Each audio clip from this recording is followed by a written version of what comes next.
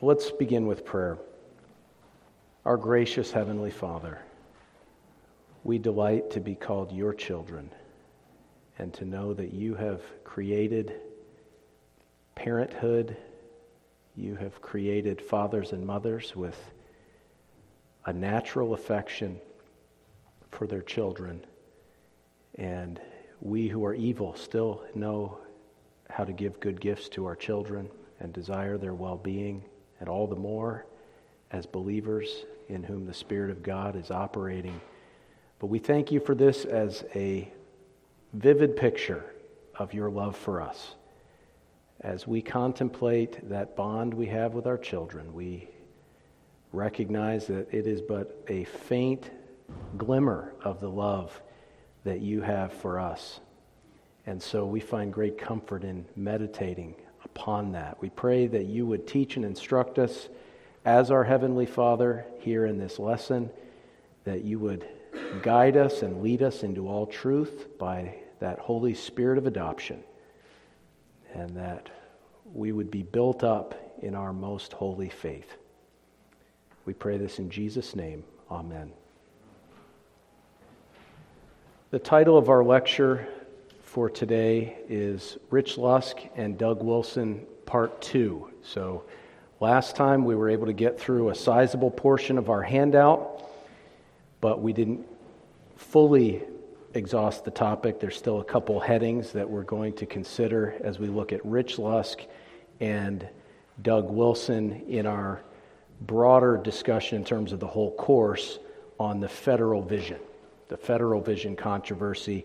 And we've been looking for a number of weeks at Norman Shepherd and how his teaching set the tone and really started to get the ball rolling toward what we know as the federal vision, which began in January of 2002. So we were able to start our series of lectures just in time to say that it was the 20th anniversary, but it's now 2023, so that aspect is gone. But 2002, the Pastors' Conference at Auburn Avenue Presbyterian Church kicked off the federal vision controversy. Doug Wilson was a speaker there. Rich Lusk soon afterward became one of the pastors in that congregation and became an avid and vocal defender of the federal vision. We looked at the many ways in which Rich Lusk and his views are connected to Doug Wilson. And if you're wanting to look at that material, you can see it on your handout, which is available at reformed.com/handouts. In addition, the opening portion of our last lecture, the previous lecture, deals with that. So we're not going to rehearse that, but suffice to say, we saw that Rich Lusk and his views are not easily distanced from Doug Wilson, these two men being fellow ministers in good standing in the communion of Reformed evangelical churches, and they've spoken together on numerous occasions in defense of the federal vision. Now, I want to clarify here that this is not our lecture on Doug Wilson. So we're just pointing out that Rich Lusk and his views are not easily distanced from Doug Wilson, but this is not our lecture on Doug Wilson, nor are we saying that Wilson holds to the new perspective on Paul, which we saw that Rich Lusk was advocating. We're not saying Wilson holds to the new perspective on Paul. We're not saying that he rejects the imputation of Christ's righteousness and justification. We're not saying that he agrees with Norman Shepherd's doctrine of justification. We didn't say any of that. We're not saying that. Nor would we say that Joel Osteen is a Buddhist. The problem is Joel Osteen somehow has trouble identifying the eternal destiny of Buddhists, right? That's the problem with Joel Osteen. It's not that Joel Osteen repudiates the gospel of Jesus Christ. It's that he refuses to repudiate people that do. And he refuses to go on record and state the clear biblical implications of the gospel when it comes to people who deny the gospel. That's the issue with Wilson. He affirms Rich Lusk and every quotation that we've looked at so far and every quotation that we're going to look at here today. He affirms these things as quote, in the middle of the mainstream of historic Reformed orthodoxy. So not only is he saying that this is fair game in terms of believing the true gospel and going to heaven, that these positions are orthodox and Christian, he says that, but he also says that these things are the middle of the mainstream of historic Reformed orthodoxy. And this is the concern. So we're lumping in Doug Wilson because he's the only one of these guys anybody pays attention to. Anyway, we're showing that this should really impact our perspective on Doug Wilson. Whatever we think of Doug Wilson versus the woke culture around us, he looks pretty good in light of that. But when you assess what he has said about these clearly dangerous and false doctrines, considering them to be not only orthodox and Christian, but in the middle of the mainstream of historic Reformed orthodoxy, that's where we have serious problems. Again, Joel Osteen is not a Buddhist, but when Joel Osteen goes on Larry King Live and he's asked, then Buddhists go to hell, and he says, I'm not really sure, Larry. That's where we have the problem. In this respect, Doug Wilson is the Joel Osteen of the Reformed world on the gospel.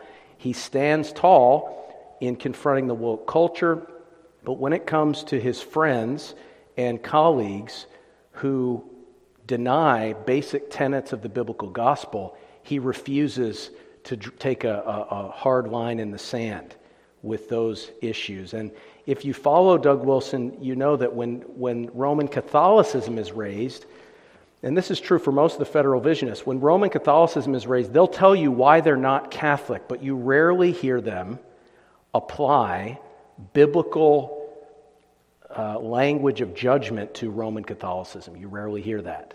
In fact, Doug Wilson regards Roman Catholic baptism as valid, and on account of that, he speaks of them as brothers and sisters. And though he may say, they're unfaithful covenant members, he regards them as covenant members, and it's unclear where he actually is willing to say, if you believe Rome's gospel, you're going to hell. He doesn't seem to emphasize that point. And certainly where Rich Lusk denies clear and evident tenets of the biblical gospel and advocates for N.T. Wright, who blasphemously redefines the biblical gospel, Wilson is not willing to come out with a strong, robust condemnation of those teachings. That's the issue with Wilson. That's why we're bringing him into the equation, not to slander him and say that he holds to the new perspective, but why won't he condemn Lusk's and N.T. Wright's views as a false gospel? Why won't he do that? If you believe that you can bring works into justification like Shepard does and like N.T. Wright does, if you believe that someone can be saved even though they're bringing works into justification, then do you really believe in justification by faith alone? Think about that. Because if somebody's not trusting in the work of Christ and repudiating their own works as filthy rags, and they're actually coming into the presence of God claiming their covenant faithfulness as part of the reason they're going to heaven and that they're justified, if that's the case, then, and they get into heaven, then how can you believe in justification by faith alone? Again, it gets back to Joel Osteen. Jesus is my Savior, but if he's not your Savior, you might be okay. I'm not really sure. And so Doug Wilson says, this is my doctrine of justification, but all of my friends out there who are teaching these other things, well, that's not what I believe, but he's not willing to say what I believe is the truth. If you don't believe that, you're denying the biblical gospel. So, in any event, let's pick up where we left off on point 4 of our outline. Lusk denies the imputation of Christ's active obedience to the believer.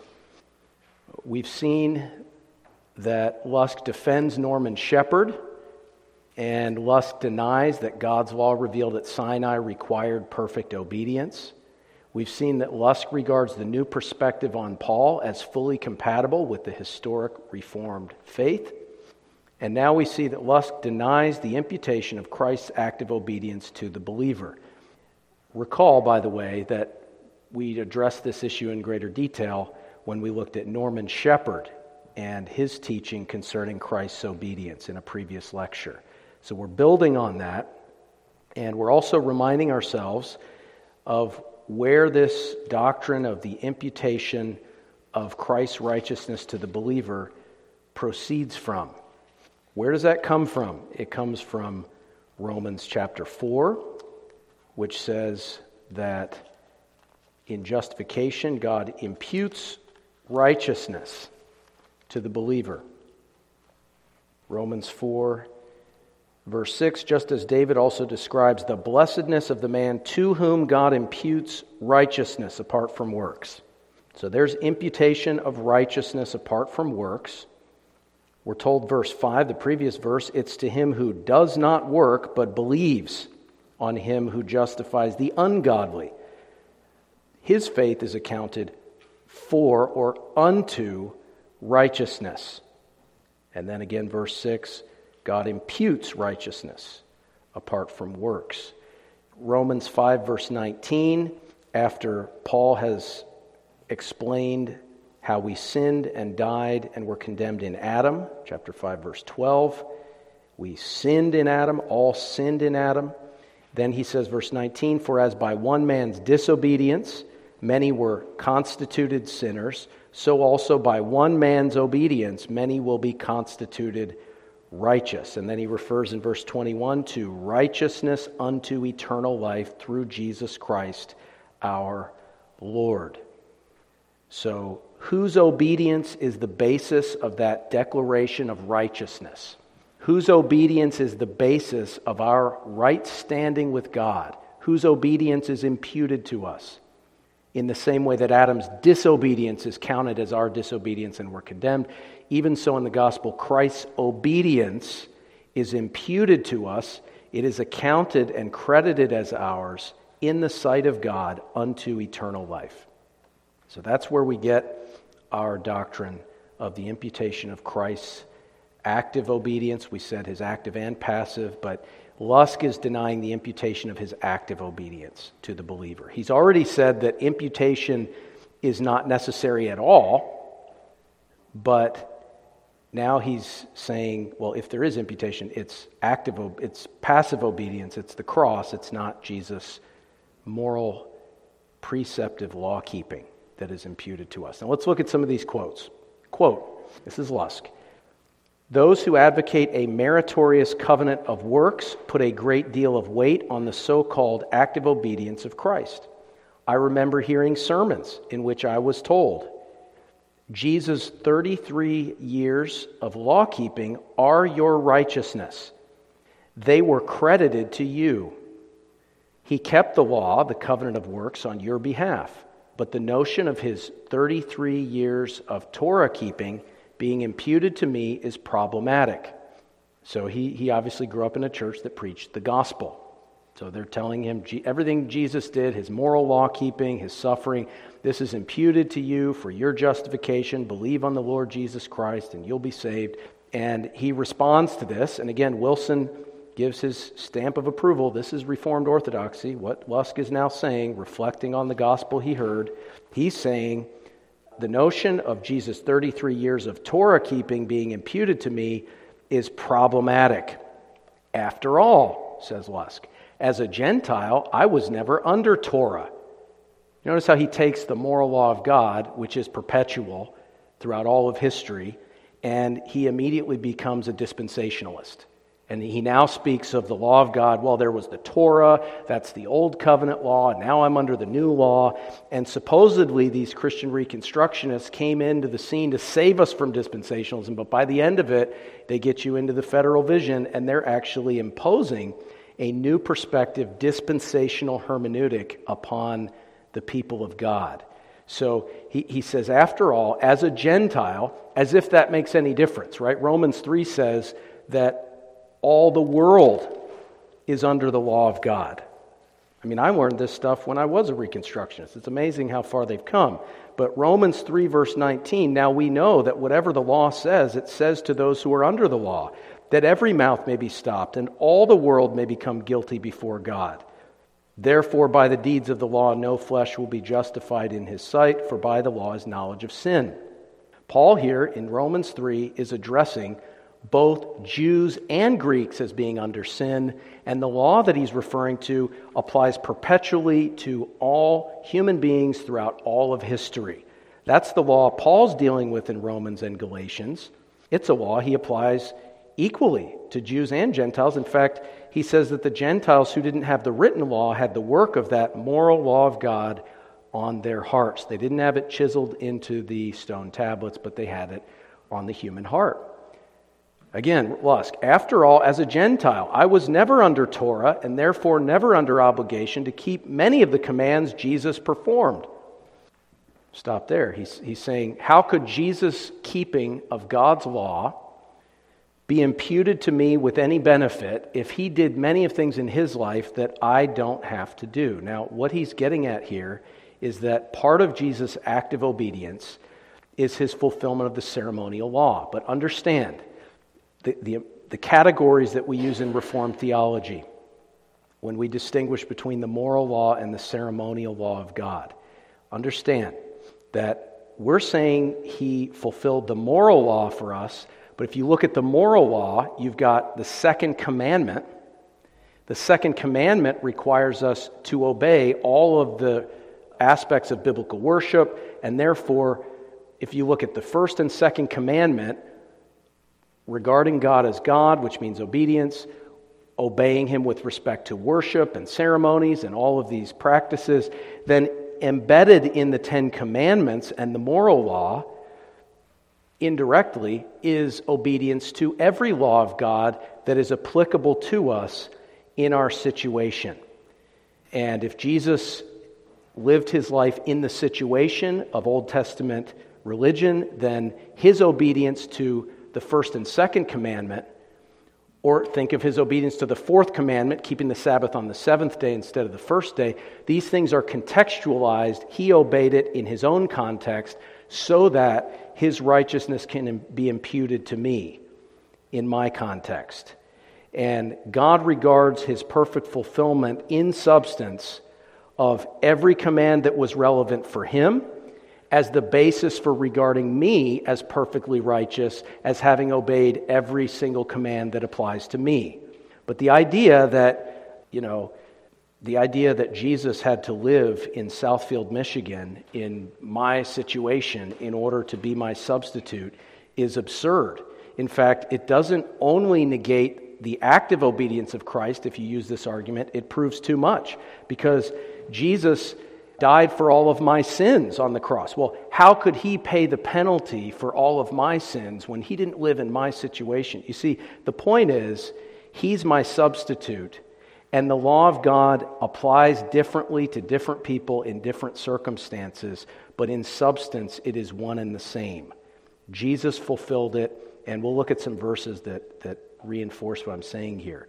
But this is an objection that does not hold weight or water.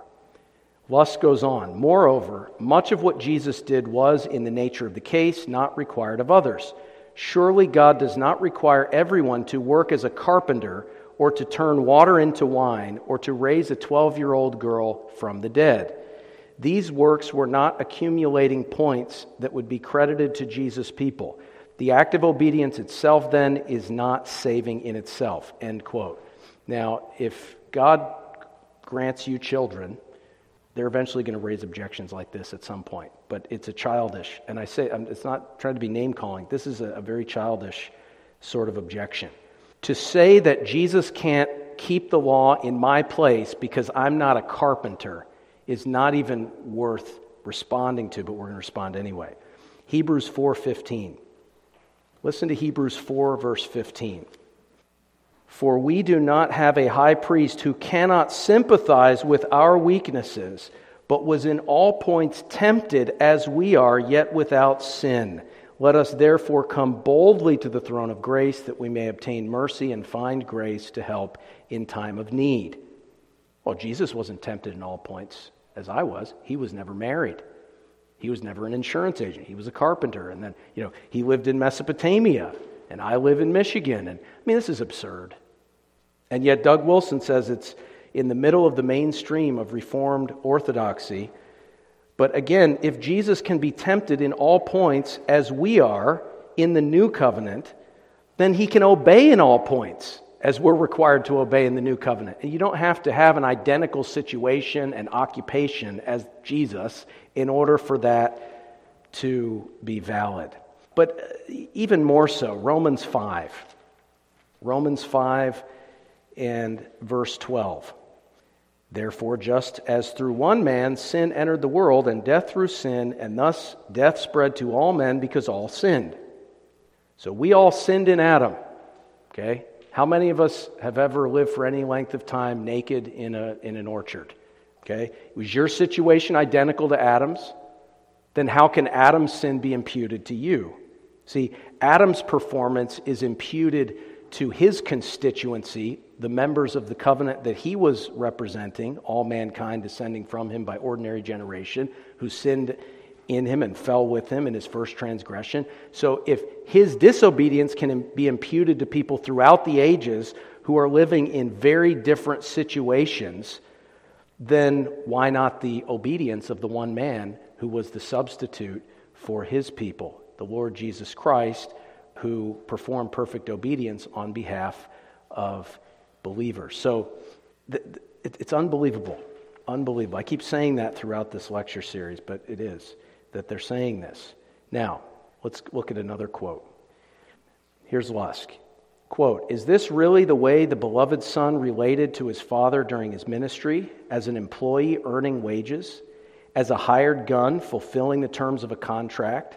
Certainly this is not the picture we get from the gospel accounts." He goes on, "The Gospels make it clear that Jesus never had to earn the favor of God. He was never a dutiful employee, but always a beloved son.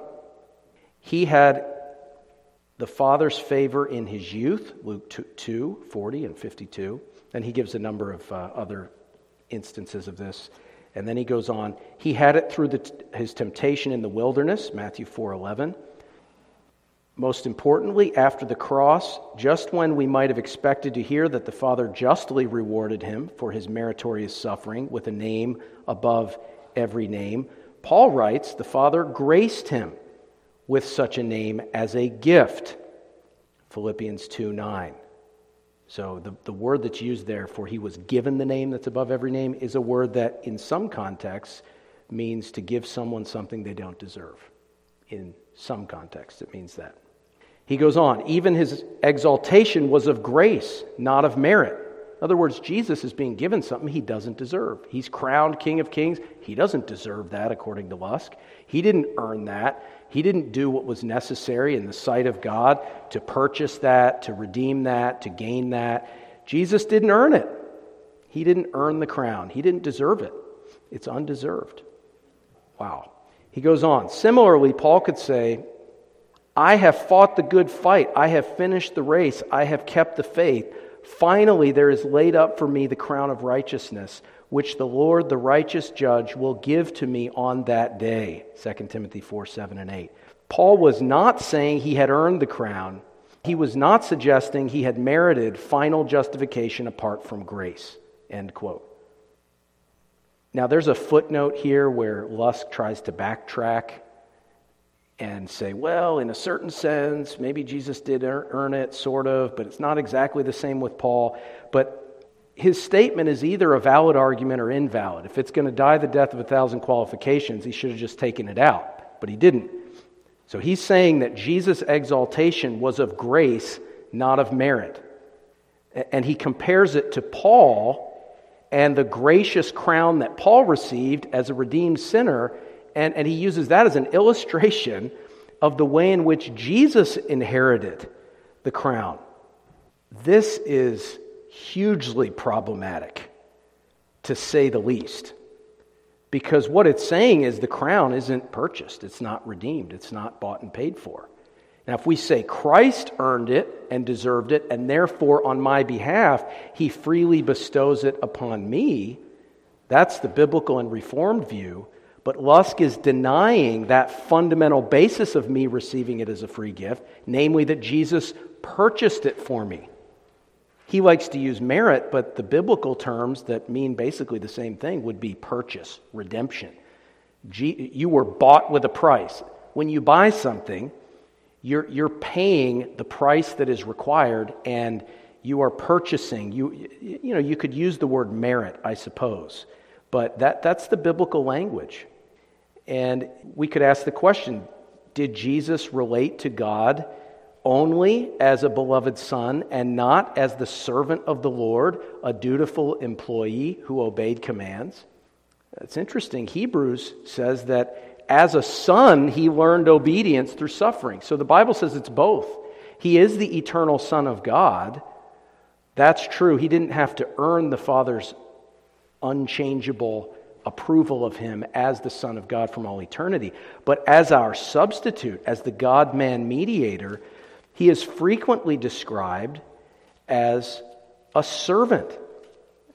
Whether it's a slave or an employee, he is a dutiful servant of God on our behalf. And so you have Galatians 4:3 and following. Even so, when we were children, we're in bondage. When we were children, we were in bondage under the elements of the world. But when the fullness of the time had come, God sent forth his Son, born of a woman, born under the law, to redeem those who were under the law, that we might receive the adoption as sons. Verse 7, therefore you are no longer a slave but a son, and if a son, then an heir of God through Christ. So the Son, as it were, became a slave or a servant, or if you like, an employee. He took that role and became a servant for us so that we as slaves and servants could become sons. That's the biblical paradigm of adoption. So yes, Jesus is the eternal Son of God with an unchanging favor of God, but as our substitute, he was brought low that we might be exalted. He became a slave so that we might become sons and daughters. And that is even more clearly emphasized in Philippians chapter 2, where the Son of God, equal with God, verse 7, made himself of no reputation, taking the form of a bondservant. A dutiful employee? You betcha. The form of a bondservant. And coming in the likeness of men, being found in appearance as a man, he humbled himself and became obedient to the point of death, even the death of the cross. So he's a servant, he served, he obeyed. Therefore, God also has highly exalted him and given him the name which is above every name. That word given does not always refer to something that is undeserved. In fact, in the book of Acts, it's used in reference to judicial law. And we don't have time to go there. But it's really a fallacy to play word games, just say, oh, well, use this word, when in reality the whole context is Jesus was a servant, obeyed, therefore God gave him these rewards. And to somehow deny the clear context of the passage and say, oh, it's undeserved for Jesus and it's undeserved for us and so on and so forth, it really twists the scripture there. Matthew 20 verse 28 says that Jesus came not to be served but to serve and give his life as a ransom payment, to pay the price. If you want to say merit, okay, merit, same thing, pay the price, a ransom for many on the cross. John 19 verse 30, I think it is. It is finished. He did it. He accomplished it. He paid it. He merited it. And we ought not to look at the way in which we receive our inheritance as identical or as this sort of illustration, the way he uses it, in connection with the way Christ purchased that inheritance. Notice Romans 4 verse 4, to him who works, the wages are not counted as grace, but as debt. Well, Jesus did the work.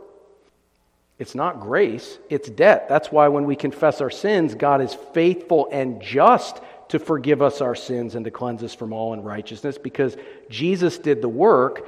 He purchased that benefit, and now God, by a gracious covenant that he didn't have to enter into, is obliged by his own promise to give us what Christ has purchased for us. If he didn't forgive us, he would be unjust and unfaithful. So it is a debt, a covenantal debt that God owes to the Lord Jesus as head of the covenant. Now, but, verse 5, to him who does not work, but believes on him who justifies the ungodly, his faith is accounted for righteousness. So the people who are justified through the perfect work of Christ receive that righteousness freely. They do not work for it. They simply believe in the work of Christ and in that justification that is freely given to all who believe. So notice the contrast in the biblical presentation between Christ having worked and we who enter into his rest. And you can look at Romans chapter 3, verse 24, being justified freely by his grace. So it's free for us. It wasn't free for Jesus, because it then says, through the redemption that is in Christ Jesus. And that was to demonstrate God's righteousness. So Jesus purchased it. You as a believer were bought with a price, and that was not something that Jesus received as an undeserved gift analogous to what we receive in the gospel. Jesus earned it. And lastly, Isaiah 53:11, speaking of the servant of the Lord, he shall see the labor of his soul and be satisfied. By his knowledge my righteous servant shall justify many, for he shall bear their iniquities. So notice, he sees the labor of his soul. Salvation for his people is the fruit, the reward that he's purchased. He will justify many insofar as he is the righteous servant who obeys the law of God on our behalf. Even though you're not a carpenter, you can still be justified through the perfect work of Christ on your behalf. Again, Lusk, quote, many of us have heard the touching story of a dying Gresham Machen telegramming John Murray, I'm so thankful for the active obedience of Christ. No hope without it. I would suggest, says Lusk, I hope with appropriate humility, that Machen would have been more true to Paul if he had telegrammed, I'm so thankful for the resurrection of Christ. No hope without it. He goes on, it is not Christ's lifelong obedience per se that is credited to us. Rather, it is his right standing before the Father, manifested in his resurrection. His resurrection justifies us because it justified him. Again, it is not that his law-keeping or miracle-working are imputed to our account.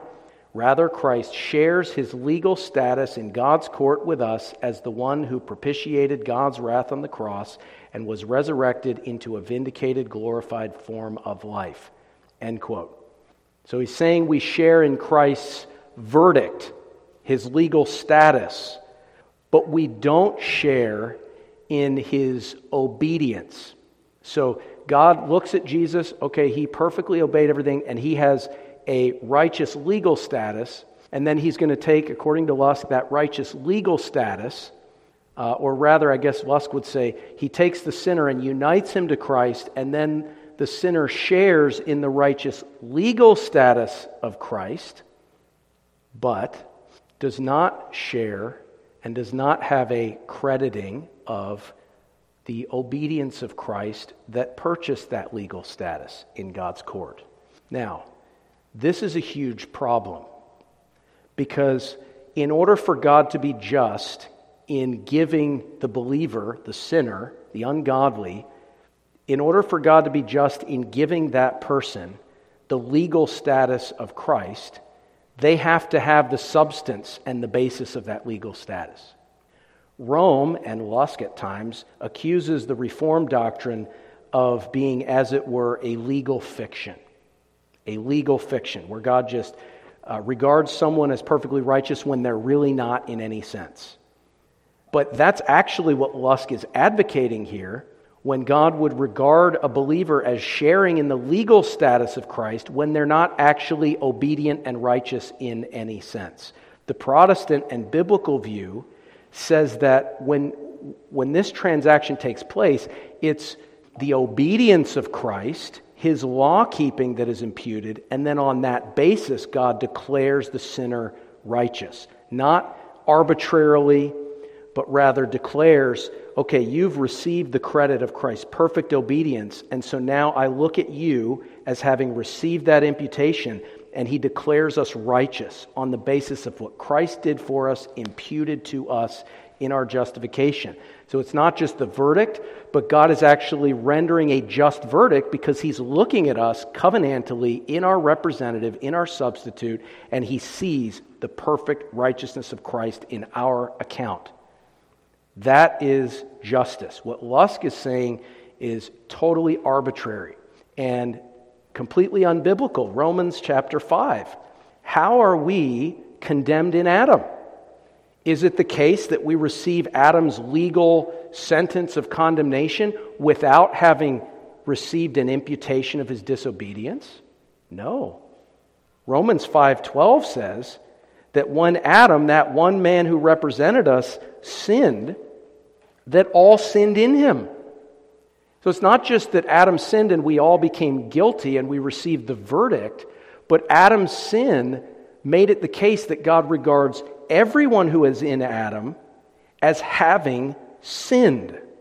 And then he says Adam's a type of the one who is to come. And then again, verse 19, as by one man's disobedience, many were constituted sinners. And we know that means they were constituted and regarded as having sinned, not just as being worthy of guilt and judgment, but they were regarded as having sinned. They were constituted and recognized by God as sinners, as having sinned and disobeyed in Adam. Therefore, so also, by one man's obedience, Christ's obedience, many will be constituted righteous. So just as surely as verse 12 says that everyone who fell in Adam was regarded as having sinned in Adam's sin, even so, the basis of the believer's justification is being regarded by God as having obeyed in the second Adam's obedience. So you have the substance of the legal case, if you will, and then you have a verdict that is based upon the substance. Whereas with Lusk, he's saying, no, we don't share in his obedience, we just share in the legal status, which then becomes an arbitrary legal fiction. It's unjust. It's unbecoming of God, and really it makes you wonder, does Lusk believe in the imputation of Adam's disobedience to all mankind? So it begins to really unravel the foundation of very basic biblical Christian Orthodox teachings. Another quote from Lusk. The act of obedience construction also sometimes glosses God's righteousness. Romans 1, 16, 17, 3, 20 and 21 and 22, etc., as Christ's personal obedience. So when Paul says God is revealing his righteousness, he's saying people like our church, our denomination, the Reformed faith, we say, well, that's actually Christ's righteousness imputed, his personal obedience. Lusk goes on. God's righteousness is his own righteousness, not something imputed or infused. God's righteousness is simply his covenantal trustworthiness. Specifically, it is his saving activity on behalf of Israel, setting the world to rights in according with the prophetic promises, Isaiah 51. Paul is not identifying the gospel with the doctrine of imputed righteousness, end quote. That is a denial of the biblical gospel. To say that God's righteousness in Romans that is revealed from heaven, that Paul is not ashamed of, Romans 1, 16, 17. If that righteousness is not the righteousness of Christ's obedience imputed to the believer, it's just God being righteous and just. That negates the entire Reformation. That negates the light bulb that went off in Luther's mind, which is that exact verse, that God's righteousness isn't his justice in punishing sin and rewarding obedient little boys, but it's the righteousness of Christ as the substitute of wicked sinners. You take that out, you lose the gospel. And you might as well become Roman Catholic as so many people who have read Lusk and the Federal Visionists have done. And I can send you links to Roman Catholic television programs where these people are interviewed. Reformed pastors that went Roman Catholic because of Shepherd and the teachings here that people like Lusk have been promoting. I'm not going to read the quote under letter E because it's just Lusk regurgitating Shepherd's false claim that the Westminster Assembly allowed people to reject and take exception to the imputation of Christ's act of obedience. There's a previous lecture we did on Shepard and his claim to that effect, and we showed beyond the shadow of a doubt that this is just not the case. It's jumbling up historical data and claiming that the Westminster Standards somehow allow for people to reject the imputation of Christ's active obedience. We've already dealt with that, so we're going to skip that. Now, let's go to number 5. Lusk rejects the need for any imputation of Christ's righteousness at all in justification. So according to Lusk, he happens to think that Christ's passive obedience at the cross is imputed. He says things like that, but he also says things to the effect that imputation is technically not needed at all, which again goes contrary to what we've seen in Romans 4 and Romans 5. But listen, he says, quote, "New Perspective theologians focus on union with Christ. They suggest justification presupposes union with Christ. If I am in Christ, he is my substitute and representative. All he suffered and accomplished was for me. All he has belongs to me. With regards to justification, this means my right standing before the Father." End quote. Now, what's deceptive here is that this is not the new perspective, right? The new perspective does not emphasize and affirm that Christ is my substitute and I share in his legal standing. And what Lusk is doing is he's trying to represent his view as if it allows you to continue to hold to the biblical gospel. But if you look at the quotes, some of which are in your outline at other places in the outline, if you look at the quotes from N.T. Wright, he's rejecting vicarious righteousness and imputation altogether. He's rejecting the idea that you need perfect righteousness to have eternal life. He's rejecting all of that. And so what Lusk is trying to say is, well, we're just denying the means by which you have that righteousness. We're just saying it's not through imputation, it's through union with Christ. But it's very deceptive. It's deceptive because union with Christ and imputation go together, right? These two things go together. And when you begin to separate them and divide and conquer the biblical gospel in that way, what you're doing is destabilizing somebody's commitment to the doctrine of justification. So let's flesh out some of these further quotes here to see what he's actually saying. But I just want to make it clear, New Perspective is not saying that. New Perspective is not trying to incorporate a substitutionary representative righteousness into their gospel.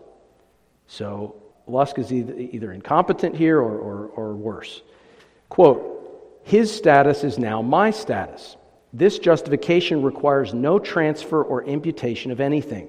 It does not force us to reify or redefine righteousness into something that can be shuffled around in heavenly accounting books." That's not a very nice way to put it, but that's how he puts it. He goes on, "Rather, because I am in the righteous one and the vindicated one, I am righteous and vindicated. My in Christness makes imputation redundant. I do not need the moral content of his life and righteousness transferred to me. What I need is a share in the forensic verdict passed over him at the resurrection. Union with Christ is therefore the key." So what Lusk is doing is he is trying to take our focus off of legal forensic justification and just squint a little bit so that justification and sanctification and union with Christ become the organizing principle. So that we're not focusing on something that is inherently substitutionary, legal, and forensic. We're now looking at this sort of nebulous concept of union with Christ. He's also saying that I can receive the share of Christ's verdict without a share in the substance that makes that verdict just, namely his obedience. We've seen how that's unbiblical. He's saying imputation is not required when Romans 4, verse 6 tells us that that is essential, that righteousness is imputed. And he drives a wedge between my in Christness and the imputation of Christ's righteousness. Let me give you an illustration of how these two things work together. Let's say it's the bottom of the ninth. Okay? This is not a perfect illustration, but no illustration is. But let's say it's the bottom of the ninth, and Miguel Cabrera hits a walk-off home run, and the Tigers win. Okay? And according to Major League Baseball, that means that because Miguel Cabrera hit the home run, the entire team wins the game. Not just Miguel Cabrera, but Miguel Cabrera hits the home run, the whole team wins. Now, why is it that the whole team wins on account of Miguel Cabrera's walk-off home run? Is it A, because Miguel Cabrera is their teammate and he represented them in the batter's box? Or is it B, because Miguel Cabrera's home run is credited to the whole team on the scoreboard? Which one? Which is it? Is it because Miguel Cabrera represented them as their teammate in the batter's box? Or is it because they credited that home run to the team on the scoreboard? Okay, it's obviously both, right? It's on the basis of Miguel Cabrera's union and representation along with the team that his run was credited to the whole team. It's on the basis of the union that the crediting takes place. These two things go together. They go together biblically. We're justified in Christ and we're justified by imputation.